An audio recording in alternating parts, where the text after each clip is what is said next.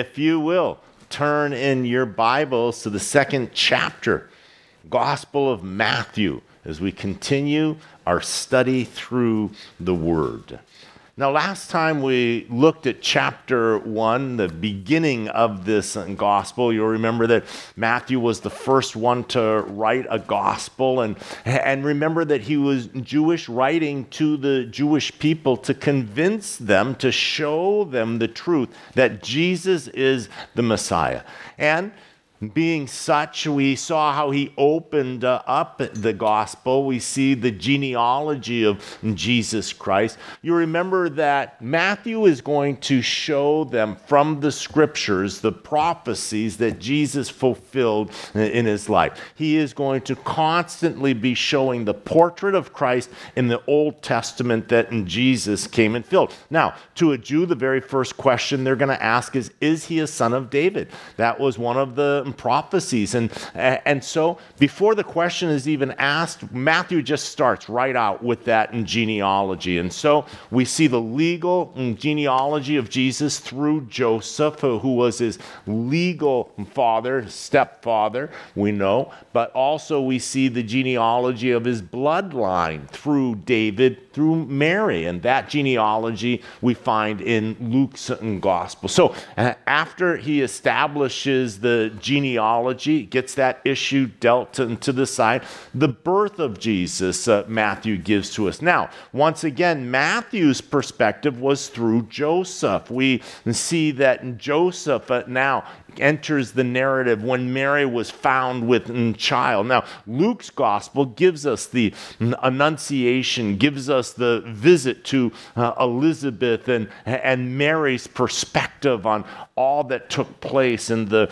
virgin birth. But from Matthew's perspective, from Joseph's perspective, he's engaged to his betrothed wife, and she comes and tells him now when she was found with child. So after she returns from Elizabeth, from Joseph's perspective, is now suddenly when he is finding out that she's 3 months along, she's with child, and the child is God's. And you remember he struggles with understanding that and believing that until we see the angel comes and ministers to him. Tells him in a dream that he's not to be concerned. He is not to be afraid. She is telling the truth. And his name is to be Jesus. And so Joseph immediately breaks the custom now of the betrothal period, takes her into his home to be his wife. And so we see now the situation by which God is going to continue to be fulfilling the prophecies in the portrait that he has put of Christ into the Old Testament. We are going to see the birth narrative now, but once again from Matthew's perspective. And so he is going to leave out the census of Augustus and how it is that Mary and Joseph move to or travel to Bethlehem in order to register the census and all of that. And we are going to see that in verse 1 of this second chapter, that he is just going to move right into the birth. He says, now after Jesus was born in Bethlehem of Judea in the days of Herod the king, behold, wise men from the east came to Jerusalem, saying, where is he who has been born King of the Jews? For we have seen his star in the east and have come to worship him. And so we see that Matthew skips right over the details of Jesus' birth, and so he begins now just simply with after Jesus was born in Bethlehem. Now, we see that Bethlehem is a village, is a city that the town really that sits on top of this ridge. It is about 5 miles away from Jerusalem. It's in Judea, in the territory of Judea. And he says that Jesus was born in the days of Herod the king. Now, once again, Herod, backdrop on King Herod and who he was. King Herod rises to the position of king over the nation by appointment of Rome. He was appointed when he was 25 years old to that position. The Romans did not quite have solid control of that time over the region and the territory. The Parthians were warring against and battling. And so when he takes over that territory, he enters into a very turbulent time as this young king. He is battling with the Parthians, and the Parthians actually drive him out of Israel. And he returns back to Rome and spends some time in Rome. He comes back now, re-engages in battle, and after a period of about 2 years, he finally now rises in Rome, conquers the Parthians and drives them out, and his position is secured. He was an individual who was tremendously insecure. He was Jewish only by name. He was a descendant not of Jacob. You remember that the patriarchs was Abraham, Isaac, and then Jacob. But remember that Isaac had Jacob and Esau. And remember the birthrights and the promise between the two of them and the deception of Jacob and all of that. Jacob ends up having the 12 tribes. They become the 12 tribes of Israel. And Esau now was his brother. We see that Herod is a descendant of Esau. So he is from Abraham and Isaac, but he is not through Jacob and through now the 12 tribes. You'll remember that the promise was that only from the tribe of Judah could a king now rule over the nation of Israel. And so we see that he is not even of the 12 tribes. And so he always was insecure. The people, they rejected him as their king. He was a political appointment. But he was constantly trying to curry the favor of the people, trying to get them to accept him. And so massive building projects, beautifications. He did an awful lot of wonderful things for the nation of Israel, but we see that they never ever fully accepted him. Because of that, he was always worried about being assassinated. He was always worried about being overthrown. And so we see that Herod had a tremendous track record of heinous behavior and unbelievable crimes. He murdered his wives. He murdered his children. At one time, Augustus, the Caesar, said that it is safer to be a Herod's pig than it is to be one of his sons. And so we see that this is this individual Herod that reigned there in Jerusalem. And so Jesus is born in this uncertainty time period where Herod is in authority. We see that Matthew recounts for us that there were wise men from the east who came to Jerusalem. The wise men known as the Magi. They came from the east.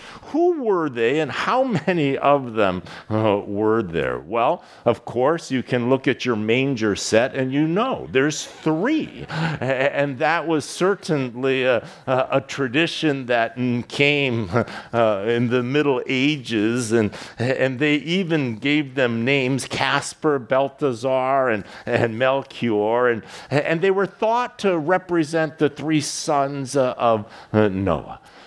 We don't really know a whole lot about them, but what we do know and what we do believe was that they were from the east. So from the Medo-Persian, Babylonian area is where they traveled from. They were skilled in astronomy and astrology. They were highly educated and wealthy. Many believe that they were part of the ruling priestly caste system that they had, that they were the consultants, if you were. Now, you'll remember that they come now seeking after Jesus. They have been studying the stars and the signs in the sky, and they believe that the true king, the promised king, has been born. And so they come. Where did they get this belief from? Well, it is interesting because if you will remember that Daniel the prophet was taken into captivity by the Babylonians. And you remember that Nebuchadnezzar was the king. And remember that Nebuchadnezzar has a dream that bothers him. And he goes to his magi. He goes to the leaders, the wise men that he had around him. And he told them, I want you to give me the interpretation of the dream. And you remember they say, tell us the dream. And Nebuchadnezzar says, no, you tell me the dream and its interpretation. And of course, they could not tell him the dream or the interpretation. And there was one, Daniel, who said that my God can give him that information. And so Daniel gives him not only the dream, but also the interpretation of the dream. Nebuchadnezzar is going to kill all of the wise men that could not answer him what his dream was or the interpretation. And Daniel intercedes on behalf of the wise men. And Nebuchadnezzar ends up taking Daniel and puts him over all of the wise men now. Well, Daniel, you remember that he writes the prophecies that God gives to him. He exposes them to the God of the nation of Israel. He exposes them now to the promised Messiah, the deliverer, the Savior of the world. And so all of this information through Daniel now ends up into the narrative of the Magi. So now we see hundreds of years later, these magi are studying the stars and the signs and the prophecies of the scriptures, and there is a revelation that the one that Daniel had talked about has been born. And so they travel, they make a long journey, and they bring with them gifts, and they show up telling Herod that they are looking for the true king. Now, to a king who is not accepted, who is insecure, who is killing his own sons because he is afraid of being removed from his position, we see that this information now is unsettling to King Herod. We see in verse 3, it says that when Herod the king heard this, he was troubled, and all Jerusalem with him. And when he had gathered all the chief priests and scribes of the people together, he inquired of them where the Christ was to be born. And so Herod is troubled. He gathers the chief priests. Now, the chief priests would include the high priest. There was a single high priest who had that office for life. He would have gathered also the temple guard. There was the appointment of by the chief priest to the head over the guard, and so they would have the captain of the temple would have their ability to arrest and imprison, and so they would have a detachment of temple police. And also there would be the leaders of the priests of the different courses. They were divided into their courses, and so the course leaders and these were the chief priests. And so he turns to them and he asks, so where is this king going to be born that he is referencing? And they go right to the scriptures, and verse 5, so they said to him, in Bethlehem of Judea, for thus it is written by the prophet, but you, Bethlehem, in the land of Judah, are not the least among the rulers of Judah, for out of you shall come a ruler who will shepherd my people Israel. And so we see that this was a prophecy that was written 700 years earlier by Micah the prophet, detailing of all the places in the world, in the nation of Israel, where the Messiah was going to be born. pinpointed the exact place 700 years in advance. And these are the pieces now that Matthew is beginning to show, this portrait of Christ, the way in which God embedded hundreds and thousands of years ahead of time, this emerging picture of all of the prophecies that the Messiah, truly, if you had eyes to see and would search the scriptures, that there would be absolutely no doubt who the Messiah is. So he begins by establishing the genealogy, and then in the birth narrative, the most important thing to Matthew of everything is that it fulfilled the prophecy that the Messiah, that Jesus, is born in Bethlehem. And so here we see that in verse 7 it says, "Then Herod, when he had secretly called the wise men, determined from them what time the star appeared. And he sent them to Bethlehem and said, 'Go and search carefully for the young child, and when you have found him, bring back word to me that I may come and worship him also.'" He calls now the wise men and determines from them, "When did you first see this star? Tell me your journey. Tell me your story. I'm very interested in all of this." He is seeking to determine the age of this young king. And so, believing that the birth would have been tied to the first appearance of that star, he calculates now the age of this young king that they are looking for. And so he tells them that you're going to find him in Bethlehem. He sends them on the way and gives them the information, but then notice the addition. "But when you have found him, come back and let me know where he is, that I might also be able to worship him as well." We see that was anything but the true intent in Herod's heart. We see the deception, the blatant deception that he now encounters, and so the ruse fooled the wise men. They depart now, knowing that they are headed to Bethlehem to seek to find him, and with the intention of returning afterwards and letting the king know what they have discovered. It says, "When they heard the king," verse 9, "they departed, and behold, the star which they had seen in the east went before them, till it came and stood over where the young child was. And when they saw the star, they rejoiced with exceedingly great joy."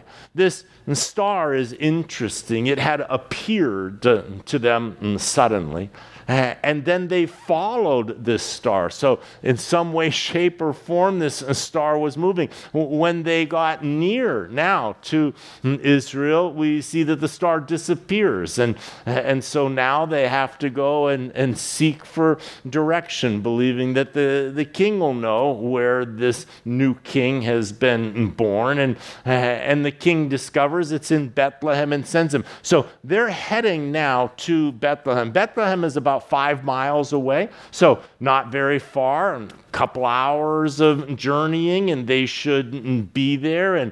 But they don't know exactly where in Bethlehem they are going to find this child. But we see that the star reappears again, and then the star guides them right to the very house where Jesus is staying.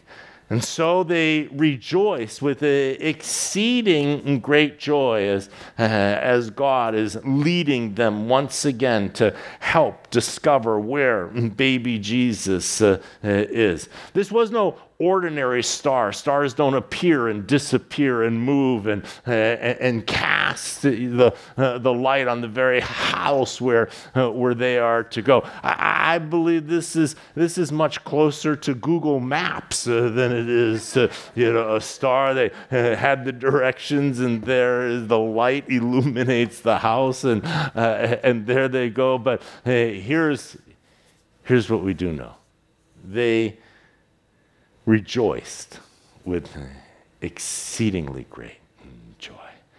They were coming to give honor to the king.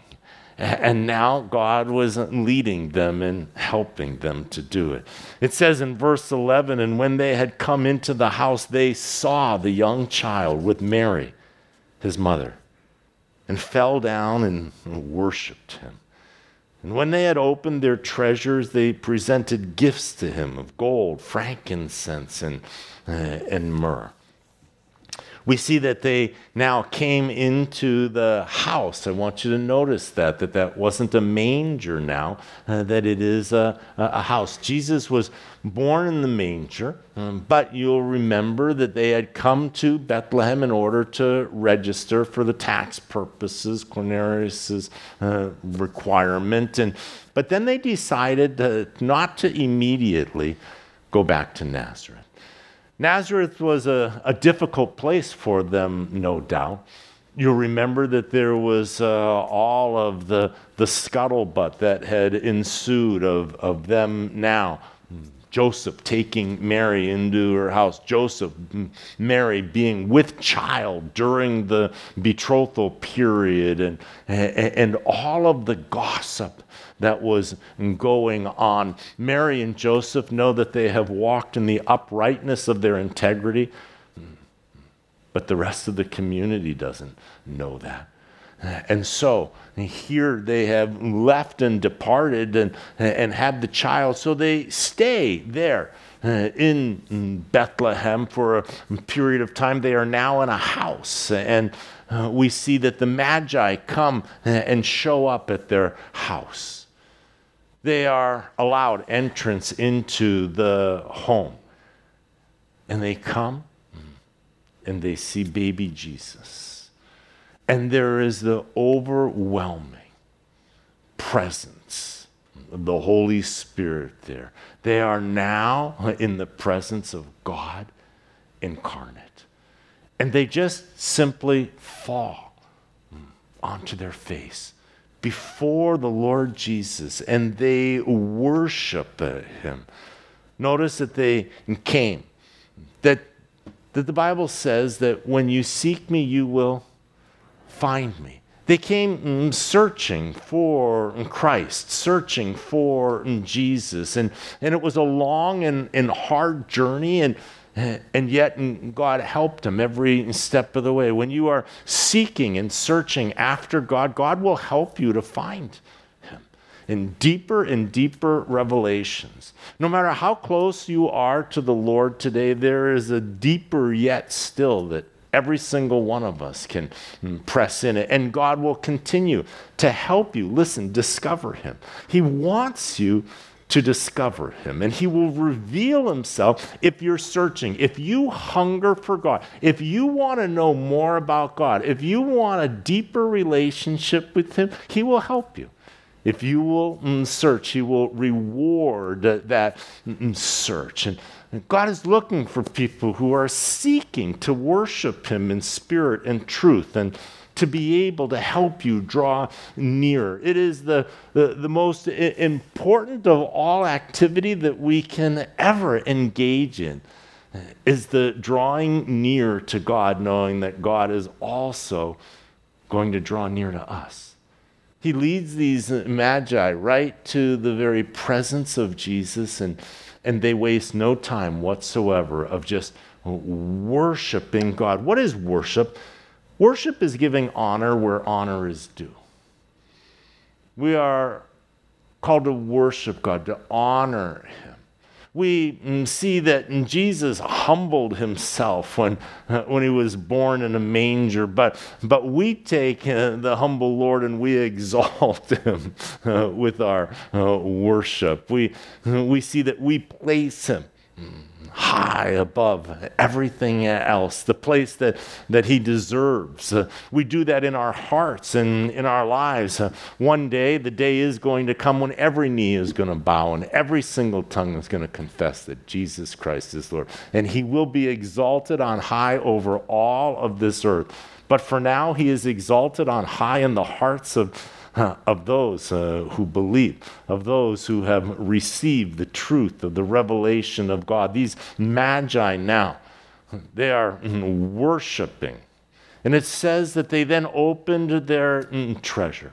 You see, love is always in action. It's always seeking an opportunity to express itself. And so here they took what was treasured in their hearts, and now they open up out of the abundance and bring gifts. It tells us that the gifts are gold and frankincense and myrrh. Gold has historically been the metal that has been valued over every other metal that there is. And so the very finest, the wealth that they had accumulated, they gave. Frankincense was an incense. It was an incense that was rare and connected to deity and to offering up aroma to the Lord. Myrrh was also a perfume and incense, but it was used more practically. It was expensive, but not as expensive as and rare as frankincense. Myrrh, they would take myrrh and mix it with other spices to prepare bodies for burial. And so we see gold, frankincense, and myrrh. We see that some see in that the typologies of it. They see in gold, they see the royalty of God, and the frankincense, his deity, and in the myrrh, they see his humanity. But we see that the wise men bring gold, frankincense, and myrrh, and they present now these gifts to Mary and Joseph, to the Lord Jesus and Christ. And so verse 12, then being divinely warned in a dream that they should not return to Herod, they departed for their own country another way. Here we see that the wise men are warned that Herod is not above reproach, and they are not to trust him, and that they are to depart and to leave a different way. That took courage.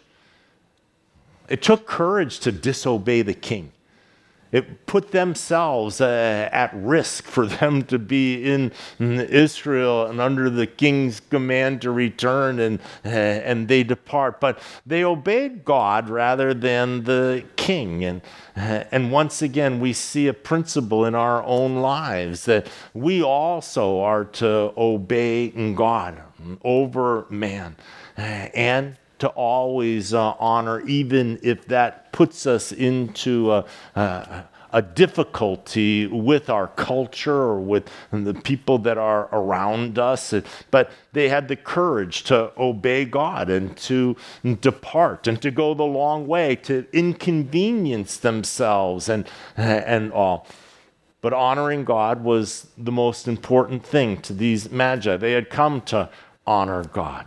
They had come to worship the Lord, and so they depart for their own country another way. It says, now when they had departed, behold, an angel of the Lord appeared to Joseph in a dream, saying, arise, take the young child and his mother, flee to Egypt, and stay there until I bring you word, for Herod will seek the young child to destroy him. We see this is the second time that God now ministers to Joseph through the dream. You'll remember that he was concerned about Mary and taking Mary. The angel comes and tells him, don't be concerned.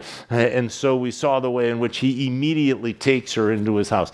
Now he is basking in the incredible experience of having these magi come into his home and now worship the Lord Jesus and deposit these gifts. But he's not allowed much time to process any of that, because the angel comes and visits him in the night and lets him know that he is to arise and flee. The word flee means immediately. When you flee, it means that you are just out. You are gone. Time was of the essence in this situation. You remember that the Magi had been told that they were to return to King Herod. Now, remember that Jerusalem is only 5 miles away. It's just a couple hours. The king is waiting for the Magi to return and let them know.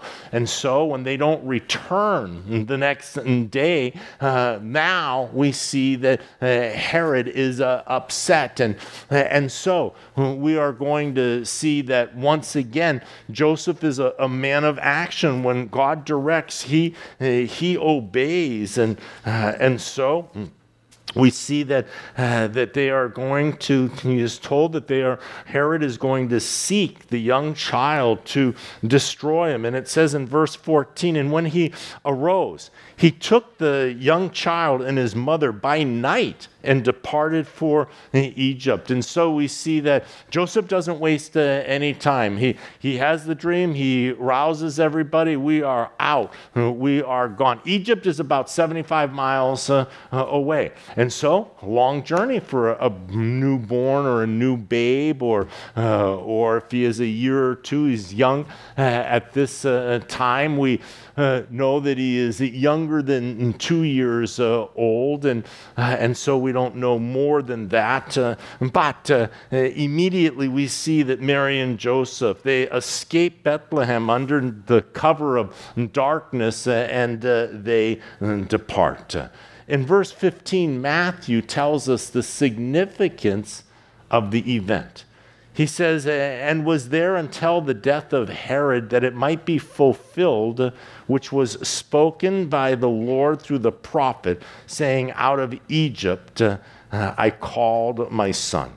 This we see is from the prophet Hosea. And it's interesting that the Messiah would come out of Egypt. That was another one of the prophecies in the portrait of Christ. And so we see here that there was no record in Jesus' earthly ministry that he ever went to Egypt, but this is how God fulfilled that prophecy by now using the persecution of Herod to come and to bring him to Egypt. Now, Mary and Joseph, they were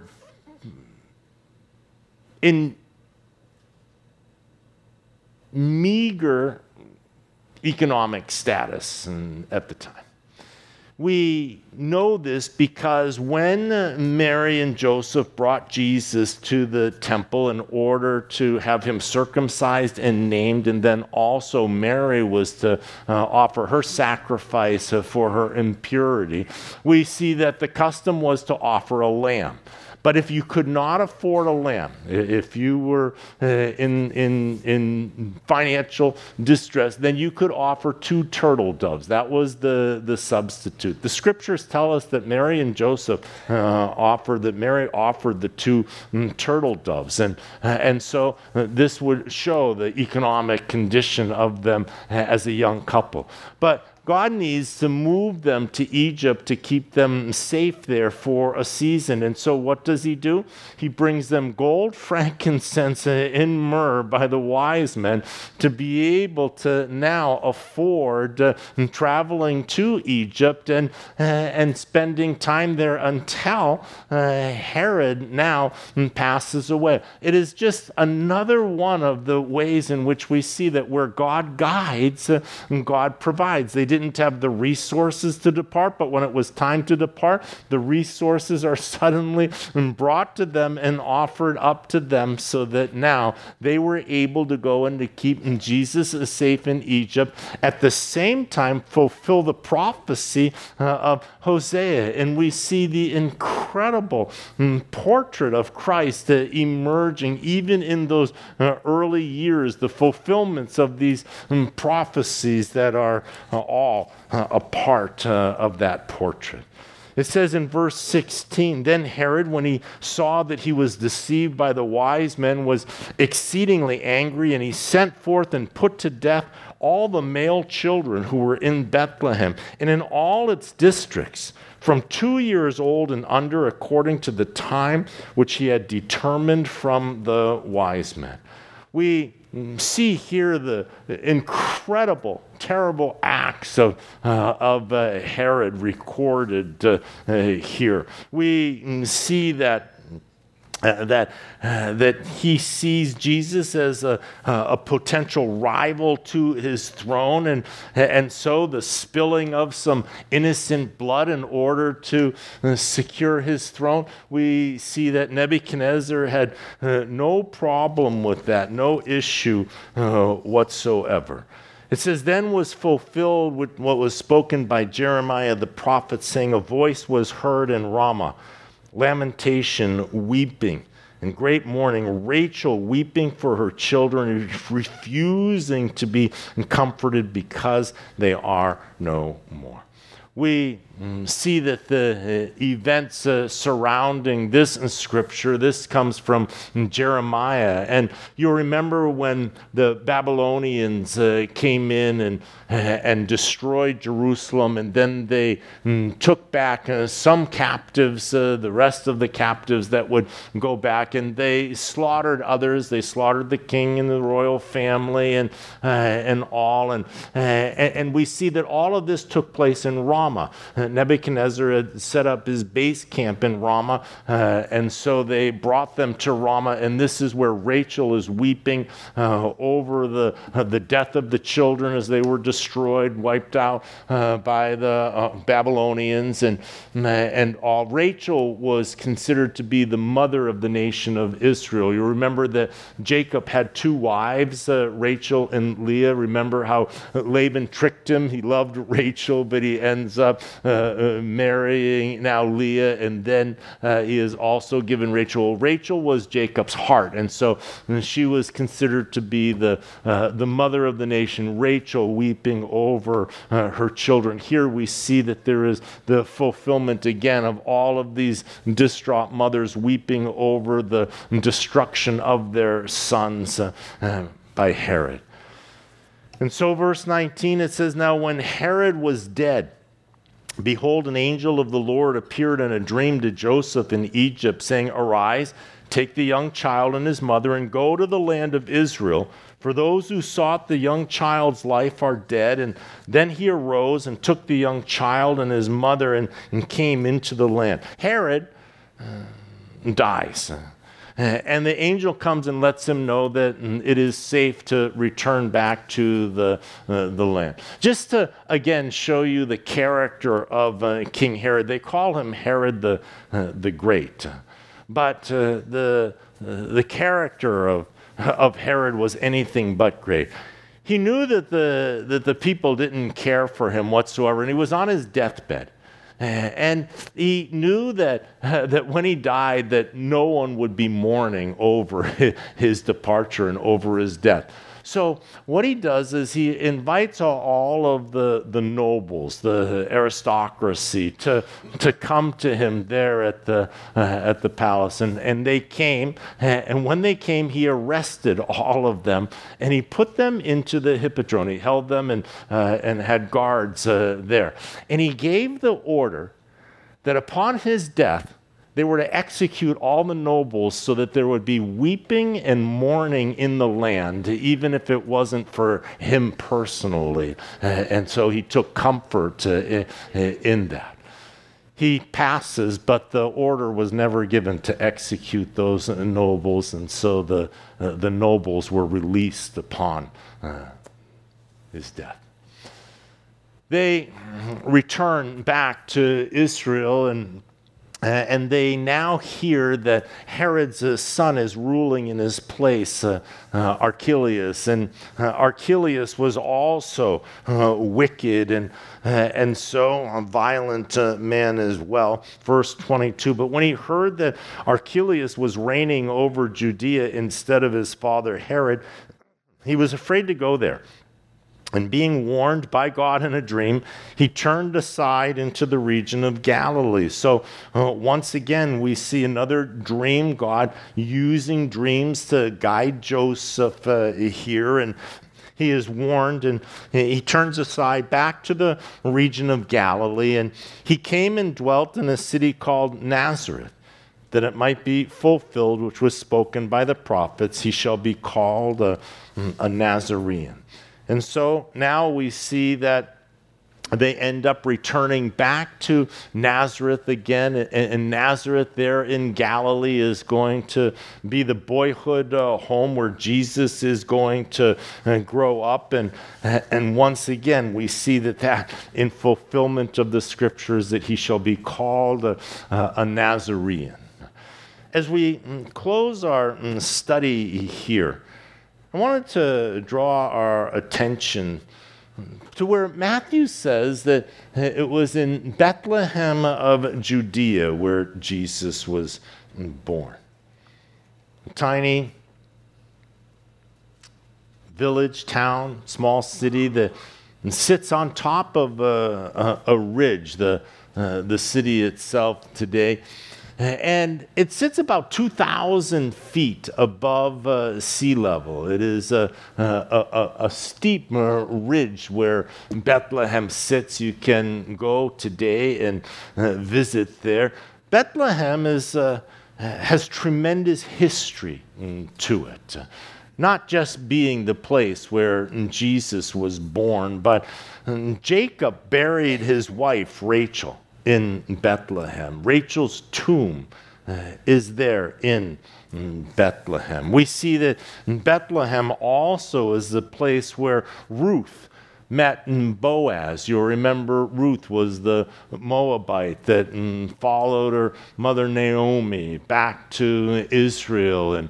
And so it was there in Bethlehem, in those fields, where Boaz and Ruth met. But Bethlehem also, in the fields and the flocks around in and around Bethlehem, those are the same hills where this young, ruddy-looking boy named David, a shepherd boy, receives a visit from Samuel the prophet. You'll remember that Saul was the king, and Samuel comes to the house of Jesse to anoint the next king over the nation of Israel. And he tells Jesse to bring his sons out, and the Lord was going to show him which son of his was going to be the next king. Samuel didn't know, but there was the oldest, and he was tall, and he looked kingly, and Samuel says, surely this is the next king, and the Lord says, no, not him. This one, this looks at, no, not him. This one, no, down to the last one, no. Jesse, are these all of your sons? These are all of my sons, except for the little one out shepherding the flock right now. Go get him. And in trots David, and the Lord says him. And he anoints him there in Bethlehem as the next king over the nation of Israel. Bethlehem was the house, the city of David, is Bethlehem, the place where he was born. And it was the place where God chose to have his son born. Bethlehem is interesting because the name itself is a compound word in Hebrew. Beth, house, lechem is bread. It's the house of bread. And we see that this is where God chose, by prophecy, to have his son born in Bethlehem. House of bread, it's interesting to me that would be the very name. I think it's significant because Jesus ultimately would say that I am the bread of life, and he who partakes of me, in him will have everlasting life. He says that I am the bread that came down from heaven. We see that that's a typology of manna. You remember manna? Remember in the wilderness? Remember that God brings them out of Egypt into the desert? There's no food out in the desert.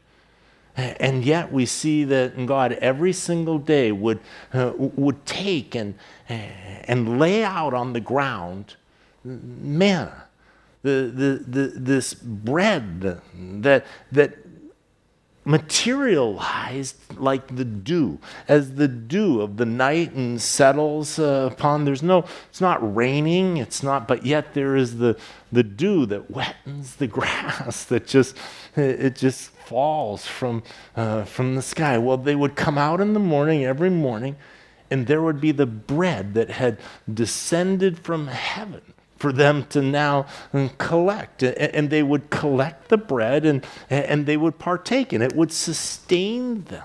And every single day, you couldn't hold it overnight. It would go bad. The only time that there was a natural preservative that God put in one day a week that it would hold over for the Sabbath so that they could collect it too and not have to go out and work on the Sabbath.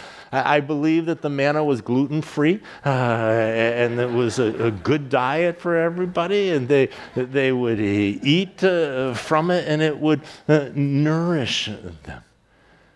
Jesus said, I am the bread of life. Jesus, you'll remember when Satan tempts him after 40 days, he's in the wilderness, and you'll remember that Satan tells him, you're hungry, look at these rocks, you can turn them into bread and you can eat them. And you remember that Jesus says to him, man does not live, what?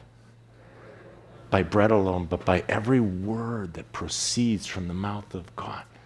You see, Jesus is that bread that descended from heaven, that we can partake of him. And Jesus is the living Word. He is the Word. In the beginning was the Word, and the Word was with God, and the Word was God, and he was in the beginning with him. And all things that were created through him. And apart from him, nothing that is was created. You see that the substance of life is the Word of God. It is the bread that we have. It is the manna. It is the Word that came down from heaven. No wonder Jesus was born in the house of bread in Bethlehem. There could not be a better name for the place where Jesus was born.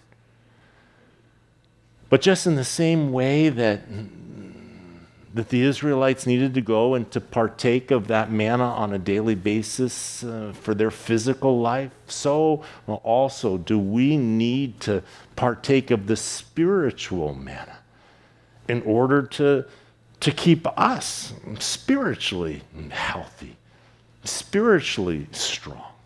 And it's something that we need to do on a daily basis. You know, it didn't matter how much manna they had collected the day before. They had to go and they had to get the fresh manna and to partake of it. It doesn't matter how much scripture you read yesterday, the day before, a week or a month ago. Yeah, the Bible, I know, I read it. I sat down and read it in a week. Haven't opened it since. I know what it says.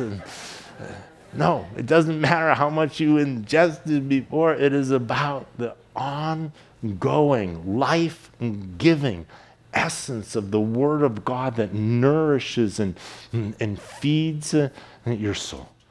I want to encourage you every single day.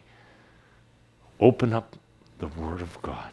Partake of the spiritual food that God has set before you, that we might continue to grow in the grace and the knowledge of our Lord and Savior, Jesus Christ. It is the place that he will reveal himself to you. You will find him as you seek him. Your soul will be thick and rich and satisfied as you partake of the manna, the bread of life that has come down from heaven on a daily basis. Let's pray. Father God, thank you for your word. And God, we ask that you would just continue to create a hunger for your word, that we might delight, that it would be sweeter than honey on the honeycomb to us.